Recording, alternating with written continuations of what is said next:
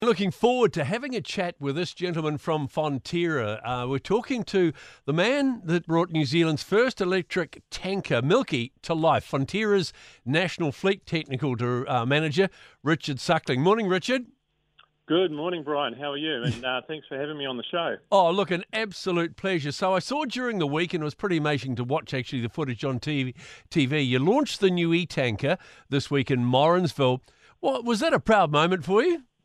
Yes, it was a very proud moment for myself and the team to see Milky revealed after all the hard work behind the scenes. So being a New Zealand first, we needed a lot of creative thinking and Kiwi ingenuity to bring Milky to life. So on Monday, it was really exciting to be joined at the reveal by Dr. Megan Woods, as well as local government, iwi and industry experts to celebrate this significant milestone in New Zealand heavy transport.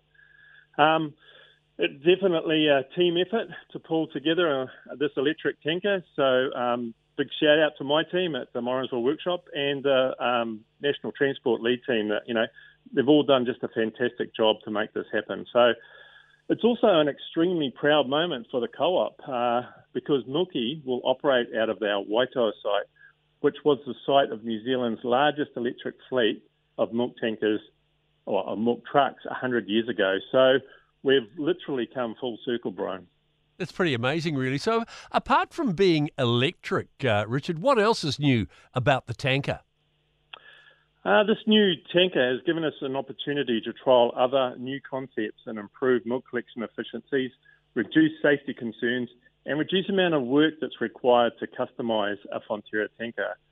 As part of that work, an electric pump on the driver's side has reduced the pipework by around 3 metres, subsequently reducing the tear weight. And for us, every kg we reduce from the truck is an extra litre of milk that we can carry, which is absolutely critical when collecting millions of litres each day in the peak.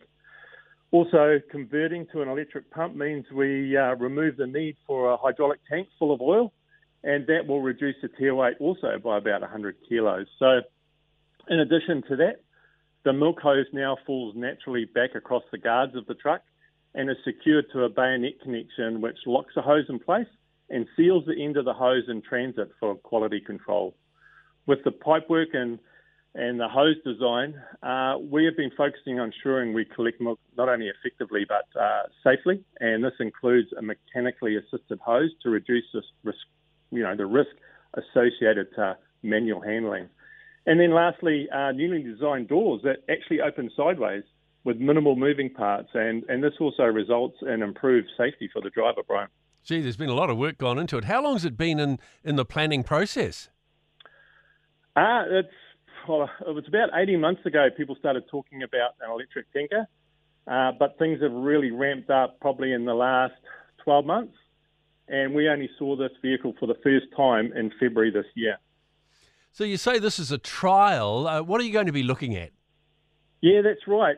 We have a lot to learn from this e-tanker. We'll be looking at a number of factors, including how far it can go, how easy it is to charge, maintenance, cost, and of course, driver comfort and safety. We've chosen to trial it at Waitoa because it has lots of close supplying farms on relatively flat terrain, which of course is perfect for a battery electric vehicle.